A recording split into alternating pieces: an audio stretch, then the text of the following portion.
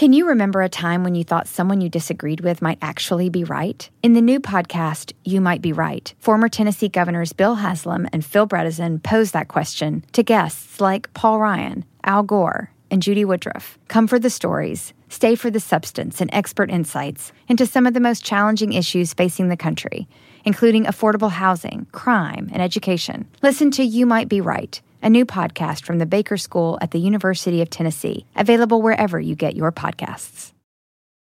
When it comes to listing your home for sale, everyone and their mom has advice. Oh, honey, who's going to want to buy this place? On a cul-de-sac?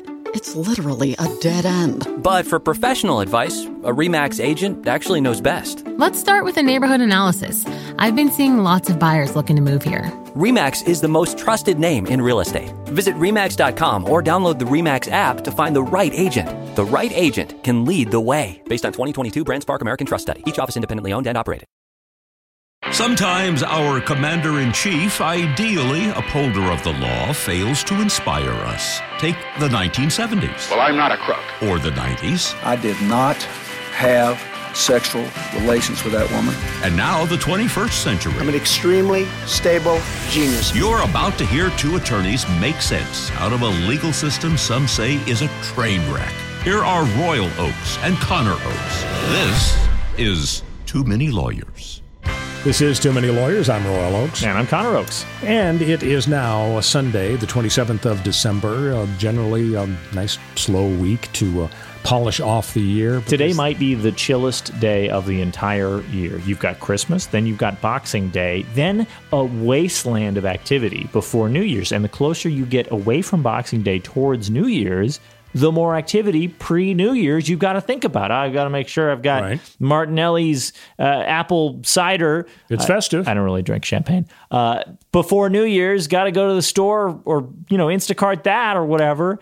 And so, that's heavy responsibility to bear. Today, chillest of all days. Except it's not so chill because this whole business about the COVID relief plan is really up in the air. Yeah, that's true. That is definitely not chilly, but rather heating up. I mean, people are talking about this very seriously. We're closing in. We're running out of time to actually get something done.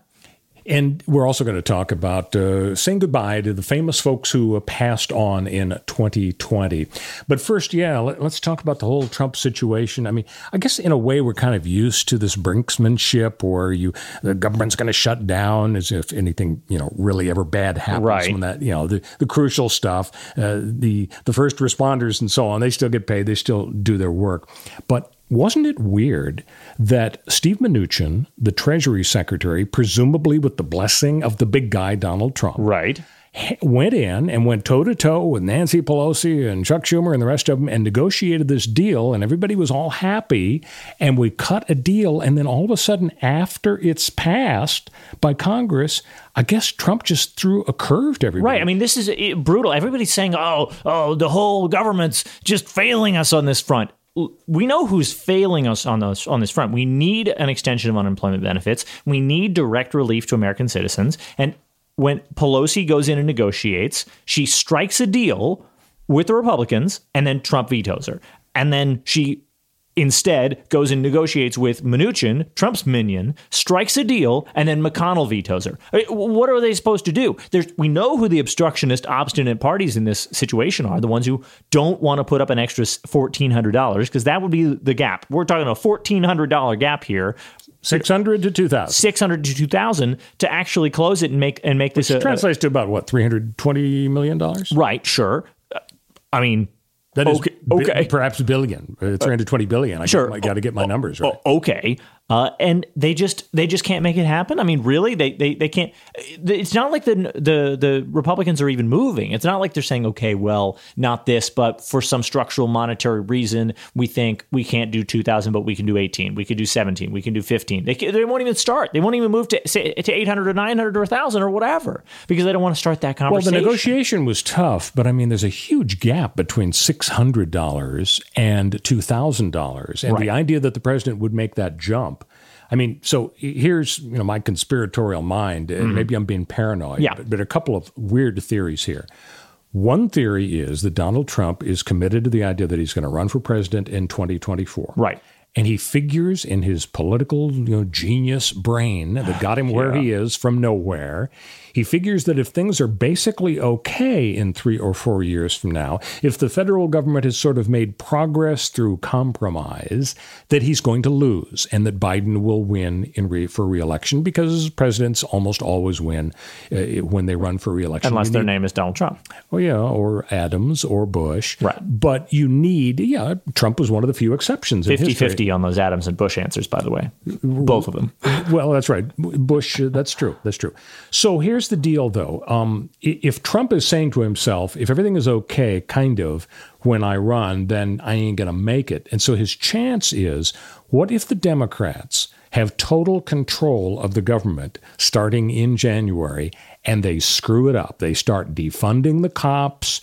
We're overrun by the Chinese communists because the progressives beat our swords into plowshares or whatever. Yeah. That's the best way for Trump to win in 2024 is if there's been an apocalyptic administration. Trump as secret self-saboteur is a fantastic conspiracy theory. Not self-saboteur, Republican saboteur. Right, but party saboteur. Right. That is a narrative and a conspiracy theory I'm currently signing on to. I am your acolyte. I will spread the gospel. I swear I love this idea. Yes, he is so committed to getting back at Mitch McConnell. I mean, there is, I think, an element of how personal this is. I feel that Trump blames everyone in the Republican establishment for his loss because he's paranoid, because he feels that everything's about him, and thus he feels that the only way that he could have lost, because he fills himself, he surrounds himself with this echo chamber of idiots who are total yes men. So the only way he could have lost is that there's a traitor, that secretly the Republicans don't care about him, don't like him, that they threw him under the bus. I think he does have real hard feelings against Republicans who didn't fall in line with his talk about how he really won bigly and there was massive fraud. And we know the first week or two, I think most Republicans were fine in his camp in the sense that they were saying, absolutely, he has a right to pursue his legal remedies. And then every few days that passed, more Republicans fell away. And eventually now McConnell especially has recognized the Electoral College vote on December 14 was a big deal. Yeah, hard to look away from that, although they've destroyed every other norm, so why not? But that is a betrayal of Trump directly. So and that, I think, is the part of the reason, at least, why Trump is now trying to blow up McConnell's deal. Well, I didn't quite finish my wacky conspiracy theory. It goes deeper. Yeah, the final chapter of it is maybe Donald Trump, in order to implement his policy of the apocalypse, is actually secretly hoping that the Democrats win both seats in Georgia. Liberal apocalypse. One way to accomplish that or encourage that result is to just blow up this deal and have all the Republicans running around like they're with their hair on fire, wondering, what are we going to do? Why is he doing this? Gee, we wanted to reach out to people with good COVID relief. Yeah. I mean, it's probably I'm being paranoid. I appreciate the fact that you're on board with the theory. But there's that one theory. The other, I guess, milder theory is that what Trump is doing now in saying, doggone it, I want regular folks to get $2,000, not $600, and doggone it, we don't want to give a bunch of money to foreigners and so on. It's kind of symptomatic of and symbolic of the fact that Trump continues to be unmoored to any point along the ideological spectrum. Right. He is neither a conservative nor a libertarian. He certainly isn't a progressive. Arguably, he's a populist, whatever that means, but really all that means is whatever is popular at the time. Right. We move against the elites and so on. Exactly. Essentially, it's all about the greater glory of Donald Trump and his personal status, having nothing to do with what's right and wrong from a political, philosophical standpoint. It's about getting elected again and protecting his situation. So, either way, I'm just concerned that he really didn't think it through and didn't think through the fact that if he wanted the Republicans in the Senate races in Georgia to win, he would have had nice, calm, smooth waters between now and then, as opposed to roiling the waters with this amazing controversy over the COVID deal. Now, well, I don't know about that. I mean, people have been saying that Trump roiling the waters and frothing at the mouth and shouting "lock her up" and smashing every norm, that excites the Republican base and brings them out. So why wouldn't it continue to excite the Republican base and bring them out? If he's out there screaming revenge avenge me in Georgia, if he's out there screaming that the election fraud is happening, I know that is problematic because it might discourage people from voting. But if he's out there roiling the waters, maybe that's what brings people out to vote in Georgia. Georgia. After all, he got an incredibly high, record-setting, almost, number of votes for a presidential candidate, certainly the most for a Republican presidential candidate. So that's very impressive. That's called bringing out the base. So maybe roiling the waters is actually strategically beneficial. And maybe he's out here screaming and yelling and kicking and saying regular everyday people should get $2,000. Maybe he thinks that will bring out Republicans in Georgia. I don't know. Maybe, but I think a lot of more experts are speculating the other way. They're saying that any emphasis of the fact that this whole thing was a result of cheating and fraud, it kind of sours people on voting. Yep. And because, there were actually some Republican folks, some real live Republicans saying, oh, don't bother to vote in the Georgia runoff because it's just sort of like it's enabling this fraudulent election system. And that's a terrible, horrible, no good, very bad message for the concept of democracy. And though I would love for all the Republicans in Georgia to stay home and not come out and vote in Georgia in January, it is destructive to the concept of democracy to undermine the legitimacy of elections for no reason and to say participation is bad, because the foundation of democracy is the idea that participation is good. Like if you don't believe that, and if you can't believe that because someone has undermined our norms and our institutions and our public trust, then we're doomed. It's over. That's the beginning of the end. Because when people can't trust elections, then they'll say, well, then I'll just pick my leader with a gun. So while we're on the subject of COVID, and of course the COVID relief is at issue in the efforts by Congress to pass. Oh, by the way, before we move to the overall COVID strategy, do you have any predictions, Connor? You think the Congress would actually dare to vote 2/3 and override a veto if, in fact, he does veto it in the next day or two? I mean, it passed. I don't know what the exact numbers were, but I think it passed by pretty close to 2/3 or more in both the House and the Senate. Yeah, it's a very good question, and I think that there are too many Republicans who are afraid of offending the Trump base. But at the same time, to really like stage an open revolt against Trump, even though he's a complete lame duck, right? He's gone January 21st, so who cares what he thinks? But he has so much power in the media narrative that he, pulls the strings on, controls Trump world. So maybe that would be offensive. But at the same time, if people are saying it's not $2,000 or nothing. It's $600, 600, 2,000 or nothing. And so we know we couldn't get 2,000 for Trump's plan, but the Republicans get to go home and say to their constituents, look, I know that you like Trump, and I know that I overrode his veto, but what do you want me to do? The clock was ticking. You guys needed money. I needed to get you $600 in hand. I'm sorry it couldn't be 2,000, but the numbers just weren't there.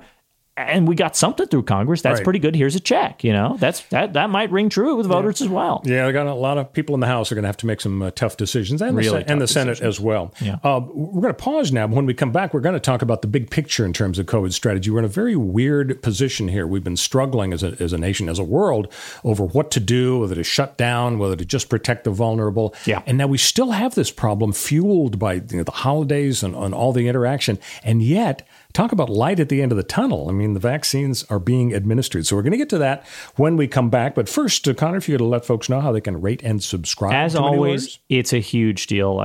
Super helpful to us to hit the like and the subscribe buttons on your podcast platform of choice. So that is, if this is your first time listening to the episode, or if you're, a casual listener, sign up to get the episode pushed to you every week. We really appreciate it. Go into Apple Podcast and say, send me a notification when there's a new episode, or go into your podcast platform. I use Podcast Addict, but you might use Stitcher, Spotify, or whatever else. And while you're there, if you want to leave us a review and a comment, we love those too. Stick with us on Too Many Lawyers. This is Too Many Lawyers. I'm Royal Oakes. And I'm Connor Oakes. So good riddance to 2020, man. Talk about a sense, a feeling that everybody on the planet essentially shares. I mean, it's just been such a horrendous year because of the pandemic. And it's so weird that we're still thinking about this debate about, you've got the anti-maskers and the anti-vaxxers. And because of Thanksgiving and Christmas, I mean, these scary stories about there are no ICUs available in the hospitals in California. Yeah, I've got friends with COVID sitting at home, struggling to breathe, knowing that if the oxygen sensor says you're below X% and you should go to the hospital, He can't do it. No place to go. No place to go. Talking about rationing, doctors at hospitals making decisions as to who lives and who dies. It's just like it's out of some awful science fiction story.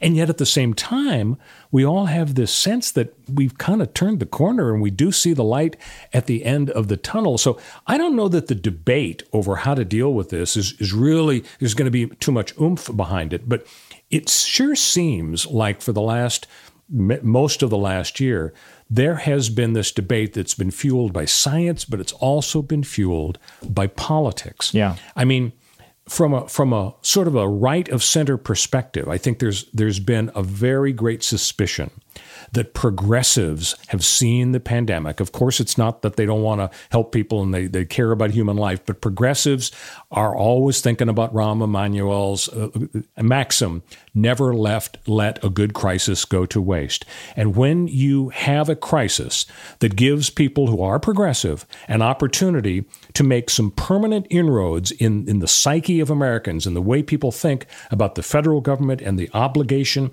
of people to help each other, I think a lot of folks have seen this opportunity to have governors and local politicians, as well as people at the federal government level, to grab a hold of people's lives and lifestyles. And at the other end of the spectrum, you have people who resist, who say, doggone it, don't tell me to wear a mask. You know, I think that's probably the sentiment that you saw in the upper Midwest, the North Dakota, South Dakota, Wyoming, where you see these off-the-charts rates bad, of COVID. Numbers. Yeah. But I mean, other places like, Los Angeles, you could call it bastion of filthy liberalism, the Sodom and Gomorrah of our modern times. Here where you and I live in LA, I mean, we're the hotspot of all hotspots at the moment because of population density and other issues.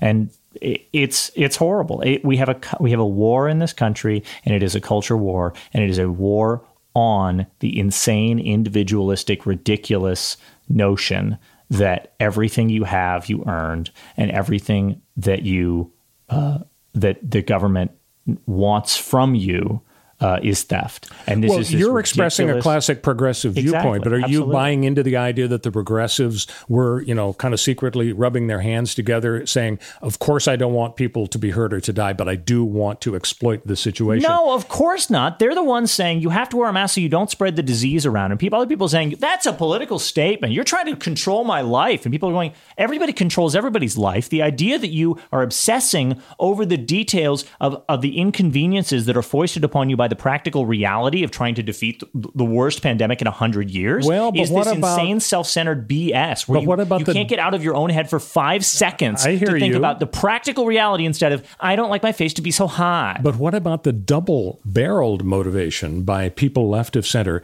to get rid of Trump? Because frankly, I think there was an unprecedentedly strong motivation to get rid of this guy. And one way to get rid of him was to really hammer on the fact he brought on the apocalypse. This is like saying, you guys just don't like Hitler. You don't oppose the Holocaust and the extermination of Jews and other undesirables because you actually want to protect those people. You're playing the Hitler card. I'm literally playing the Hitler card. I'm literally playing the Hitler card in this case. This is absolutely Godwin's law in full effect. So I've officially lost the argument. The idea that people say you don't really care about stopping the Holocaust and protecting Jews and other undesirables that are being gassed in chambers. You just dislike Adolf Hitler personally because he's so detestable and he's such a bad politician, and you don't disagree with him. So you're just trying to get him out of office, aren't you?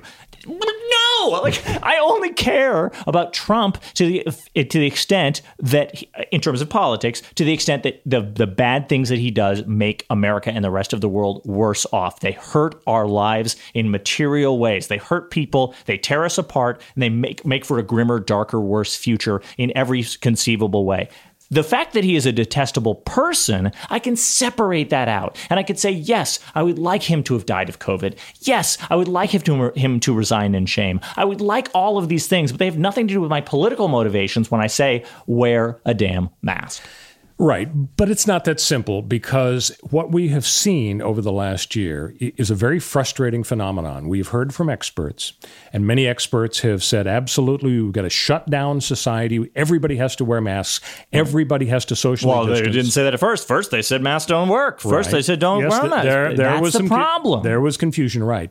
But I think the problem is that we have problems of vast complexity in the society, such as COVID and climate change. Absolutely. And these problems need solutions arrived at by brilliant people capable of analyzing the problems and presenting the best public policy options, at which point imperfect politicians have to do the right thing. And if they don't, they have to answer to the public at the ballot. My worry is that the brilliant people, the scientists, are in many cases as imperfect as the politicians, because they may have the IQ points that the politicians don't have, but they also, in many cases, have the biases that the politicians have. If somebody has a secret personal agenda to enhance the power of government or to destroy capitalism, I am not interested in their IQ points or their solution. I want brilliant people with unbiased advice. So when we see the great Barrington statement that 43,000 scientists signed saying it is horrendous to shut down society, we've got to do it a different way. We've just got to protect the vulnerable. I kind of like hearing that. On the other hand, I wonder if maybe they have a political bias. And I know that many of the people at the left end of the spectrum who are experts either in COVID or climate change, they have political biases. And I'm sitting here without the IQ points of the scientists, tearing my hair out, wondering how can I trust these people? Because we're talking about existential issues, and I don't want the issues resolved by people with political biases. I think it's pretty easy to, well, first of all, I agree, but the reality is every single person is a big pile of biases. There's no way of separating who we are from our opinions and our ideas. We are not Watson, the computer that beat Gary Kasparov in chess. We keep building AI, and AI keeps turning out extremely racist.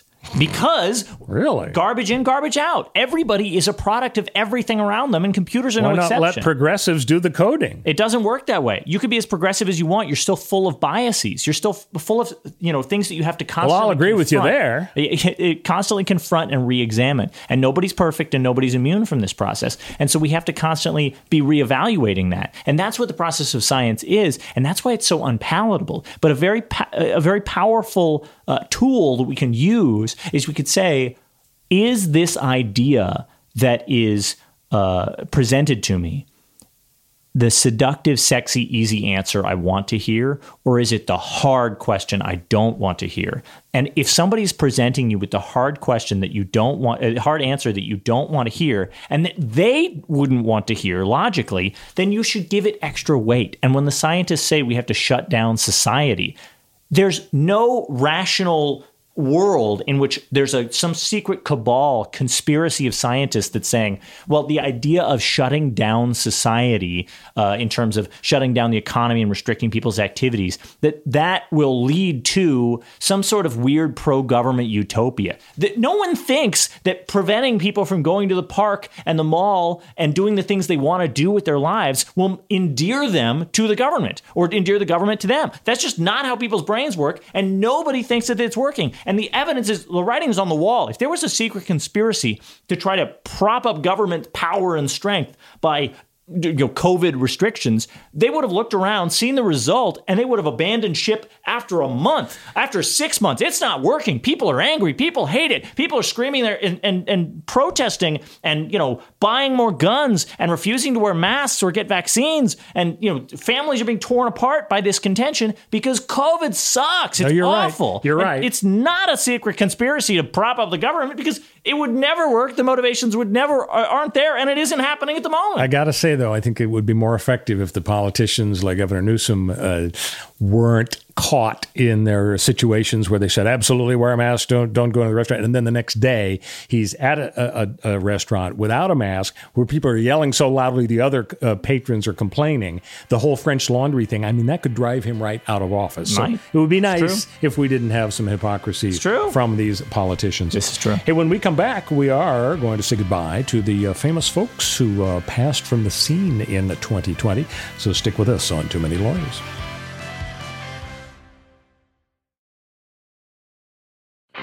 This is Too Many Lawyers. I'm Royal Oakes. And I'm still Connor Oakes. So every year, of course, this time of year, the press puts together the list, the obituaries from the really famous folks, and it's always sad to go through the list. And it's funny. It all depends on your level of interest in different things. John le Carré died. He was a spy novelist at age 89. He coined the term mole. As I understand it, his heroes. His name was in the New York Times crossword the day after he died. Total coincidence. The crosswords are written months in really? advance. I mean, this is a guy who's so famous that, among novelists, I don't remember the last time I saw a novelist name in a crossword, maybe once a month. And I mean, the guy was an icon of the genre. And where I was headed is I just don't really read much fiction at all. I certainly don't read spy novels. And so personally, I never appreciated his work. I mean, I read that his heroes were flawed. It wasn't like Mr. Perfect James Bond. I guess Tinker Tailor Soldier Spy was his biggest book. But boy, it's got to have an impact on a lot of fans because for decades he was really a popular guy. I don't know if you were into that genre, but he was one of the most popular ones of that in that field. I scan the obits weekly, but only to find out. Just to sort of keep myself on an even keel, because I need to know as soon as my hero, Charles Entertainment Cheese, passes. And the day that Charles Entertainment Cheese Some people passes, don't call him Charles. They use a kind of a nickname. Yeah, he sometimes, his friends might call him Chucky. But yeah, when he goes, he's the celebrity whose name I will be looking for. Well, here's a celebrity who passed this year, David Lander. Now, if you liked the old show from the 70s, Laverne and Shirley, he was Squiggy of Lenny and Squiggy. Michael McKean of the Christopher Guest mockumentary movies and Better Call Saul, he's the brother on that show. He was Lenny. David Lander became an advocate for fighting multiple sclerosis. He revealed his diagnosis in 1999. And so he got a lot of attention when he passed because, I mean, he did something very courageous to go public with his disease. So he passed from the scene. I doubt that Laverne and Shirley was on your radar screen. No. The reruns didn't jump out at you. No, it's not on Netflix. So Alex Trebek died at 80 from pancreatic cancer. My goodness, people followed his illness so closely. He was a really beloved character. And it's interesting to me. I mean, did people really know him? I mean, his role was so narrow and focused as the host of that iconic show. He'd have little chats with the contestants, you remember, near the start of the show, but they were very kind of quick and not too substantive. So it was interesting to me that people bonded with him so much. I think it was just partly because he lasted so long on the national scene, and I guess seemed like a smart, nice guy, but didn't really know him. It's true. Sean Connery died at 90. Talk about typecasting, the pinnacle of success is James Bond, and then the rest. And basically every other Bond was modeled after him. Like he set that character so well that other actors came in, and it was basically like, what's our spin on Sean Connery's Bond? I'm going to try to be sort of a younger, sexier Bond, and I'll be Pierce Brosnan. And then Daniel Craig comes in. He's like, well, I'm going to be a grittier, Bond. But they're all basically just a spin on the base character that Sean Connery did so well with. Yep. Helen Reddy died at age 78. Now, it's funny. You think of entertainers as generally trying to avoid politics because, for example, you think of Johnny Carson, the talk show host. He never would reveal his politics. And I think the idea was he knew, half the people would be ticked off if he came out one way, which seems so quaint and obsolete now with Stephen Colbert, who isn't exactly shy. Right. And neither are, Kimmel and Fallon and so on about where they stand. But Helen Reddy, her hit in 1971, I Am Woman, really, she became a feminist icon. It was like the anthem of the women's movement. She had a bunch of other hits, Delta Dawn and Angie Baby and Ain't No Way to Treat a Lady. But the big one was the feminist approach. And it's interesting that politics and popular music can sometimes intersect. I guess when you think about, folk singers, Bob Dylan and so on, and Joan Baez, they're not afraid to take a stand. But it's fascinating to see that every once in a while somebody kind of puts their toe in the water in terms of politics and makes a big splash. Yeah. Now, speaking of putting their toe in the water, this is more than a splash. Ruth Bader Ginsburg, of course, we lost her at age 87 to pancreatic cancer. She was the second woman on the Supreme Court, longtime champion of gender equality. But she got into some hot water, in the last few years of her life. She just couldn't hold back in terms of expressing her opinions about Trump. I think a time or two when he was running, and then while he was in office. I mean, it hardly got her in hot water. The people that already liked and respected her kind of said, true. well, you're right. Maybe a judge shouldn't be talking about politics, but who cares? All these judges, we know they're political figures and they know they're political appointees. Yeah, but for her to go public like that, it really was pretty extraordinary. As you say, it's not like anybody was calling for her impeachment. I mean, look, so Trump is what's really extraordinary. The idea that somebody would react to the things that Trump does and says with, revulsion or embarrassment is the most natural thing in the world. Should she have controlled herself? I don't know. I don't care. I don't know. Talk about politics, though. John Lewis.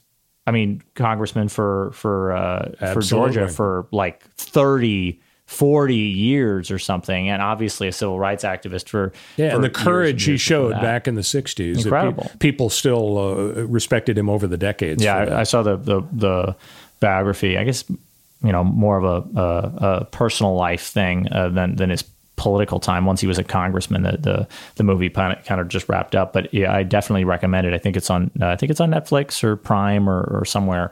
But yeah, go check out that one. It was a real treat.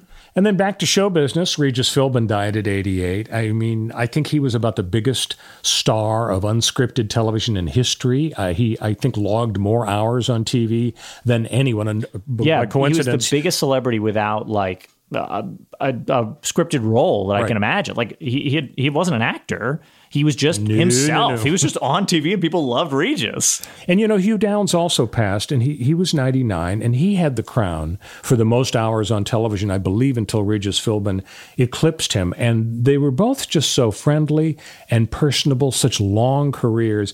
I never met Hugh Downs. I did meet Regis Philbin once. We were putting on the Golden Mike's dinner for the Radio and TV News Association several years ago, and we gave the award to Regis Philbin, and he agreed to accept it and came out. And I'm telling you, Connor, this guy was so friendly and personable. He wasn't just being nice to me. There were several of us, affiliated with the group, talking with him.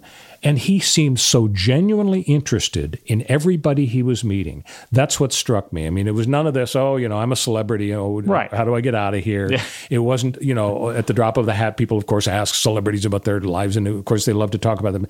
Anytime anybody would say anything, it was always him reaching back out, asking, oh, tell me about you. Oh, you worked with what station? I thought that maybe was a secret of his success because, whether it was Regis with Kathy Lee or even the game show Who Wants to Be a Millionaire. I mean, that was amazingly successful. It was one of those weird, unusual deals where it's a big hit and the networks say, we're going to put it on multiple times per week, which is insane. Wow. There are 5-day-a-week shows, soap operas and so on, but there are basically weekly shows. Right. And for the network to say, they did that for the Batman TV show in the 60s for ABC, I think was the network. They knew they had a tiger by the tail, and it was so astoundingly successful, they turned it into a multiple show per week deal. And that's what they did for Regis Philbin's program. Wow. Fred Willard, we lost this year, famous for, of course, the mockumentaries that Christopher Guest did. He was in Modern Family, Everybody Loves Raymond.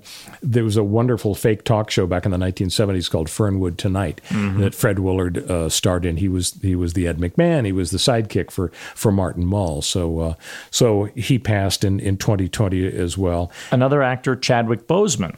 Yes, a lot of people by surprise. It felt, I think, the way too soon. Just incredibly shocking how much he accomplished after his colon cancer diagnosis. He starred in all these movies while fighting this disease, and had incredible performances. I mean, he was Jackie Robinson in 42 and was lauded for it. I don't know if he won an Academy Award or was just nominated, but it was incredible how much he did despite this.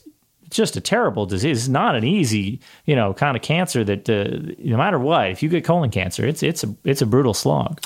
So many super famous and popular people passed the scene in 2020. There's no time to talk about everybody, but I mean, just going down the list: Olivia de Havilland, 104; Carl Reiner at 98; Robert Conrad at 84; Kobe Bryant, Kirk Douglas is 92. I just want to end with a woman who music fans will remember, Vera Lynn. She was 103. She passed this year. She had a song, We'll Meet Again. And if you are a fan of the movie Dr. Strangelove, it is the song at the very end when the bombs are going off, spoiler alert. And I actually saw the film again recently, and I had forgotten how dark it was because it deals not just with an atomic bomb being dropped here and there, which of course is cataclysmic on its own, but it dealt with a doomsday machine, which essentially meant the end of humanity. Such a hilarious movie, but very, very dark. And the companion movie was Failsafe, the novel that came out in about 1960. And there was actually a legal fight over Strangelove and Failsafe that dealt with the same thing, nuclear accidents, right. Air Force, terrible mistakes. There was litigation, and Stanley Kubrick, the director of Strangelove, won, and so he got the right to release the film, I think, in late 63, and then it wasn't until 8 or 9 months later that Failsafe came out, and as a result, it didn't do very well because it had sort of been eclipsed by Dr. Strangelove. But Vera Lynn, rest in peace, age 103, gave us the song that you will recognize from the end of Dr. Strangelove. So I guess we've said goodbye to the rich and famous for 2020, and hopefully we'll say goodbye to COVID too. If people roll up their sleeves and get the herd immunity at 75 or 80%. Who knows? That's the goal. We'll see you next week on Too Many Lawyers. Is America's primary system working? Is the Electoral College still the best process for electing a president? Could a third-party candidate ever be successful? In a new season of You Might Be Right, former Tennessee governors Bill Haslam and Phil Bredesen gather the country's top experts to explore these issues and more as we approach the 2024 presidential election. Listen to You Might Be Right, a new podcast from the Baker School at the University of Tennessee, available now wherever you get your podcasts. When it comes to buying your first home, everyone has questions. Can we even afford to buy a house right now? Well, I need to negotiate. How do I even negotiate? Luckily, a RE/MAX agent has answers. Hey, Brian, those are really good questions. They are? Thanks. It's my first time buying. I work with first-time buyers all the time. I got you. RE/MAX agents have more experience than other real estate agents. Visit RE/MAX.com or download the RE/MAX app to find the right agent. The right agent can lead the way. Each office independently owned and operated.